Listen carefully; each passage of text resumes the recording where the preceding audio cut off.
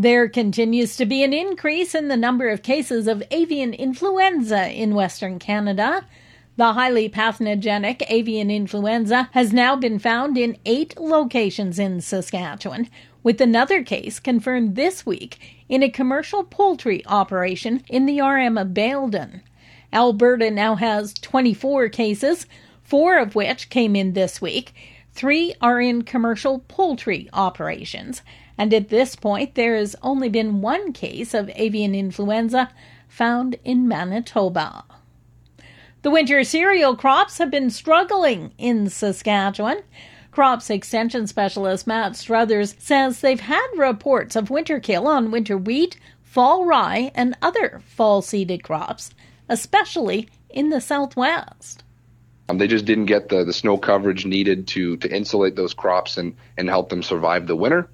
So producers are seeing some poor germination and emergence in those crops coming out of the cool weather that we had. So maybe with a little bit of precipitation, that those crops can rebound. He notes farmers are busy assessing the damage and determining whether or not to reseed. Meantime, spring seeding is just getting underway in the southwest and west central areas.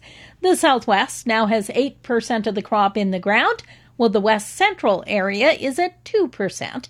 Provincially, that makes up for 1% of the crop, which is well behind the 5-year average of 5% complete.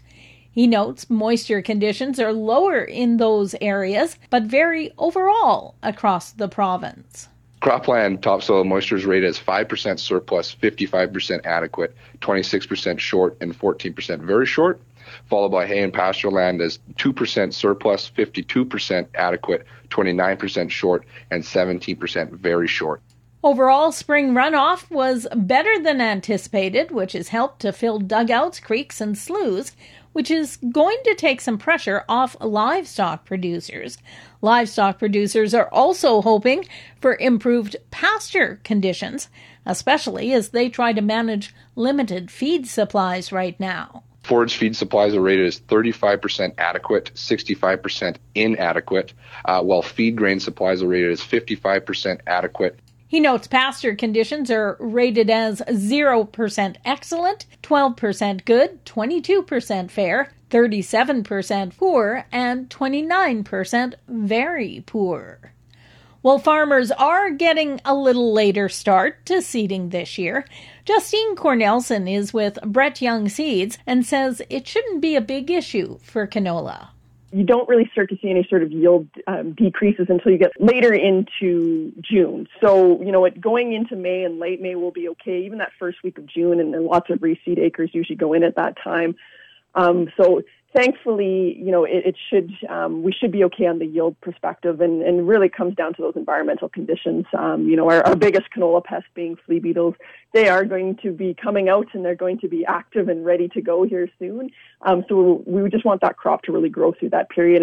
And typically we see that early seeded crops get damaged by flea beetles. So pushing everything later might be a good thing, and we might be able to really beat that bad window for damage. Canola is one of the first crops to go into the ground after cereals.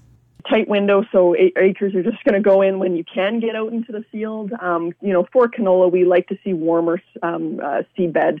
So typically seeing soil temperatures up over that 5 degrees, even closer to 10 degrees. Main reason for that is, when you get it into a warm seed bed, it's going to allow for a really quick germination. So it doesn't leave the seeds stranded there, which we saw last year in our cool, dry soils.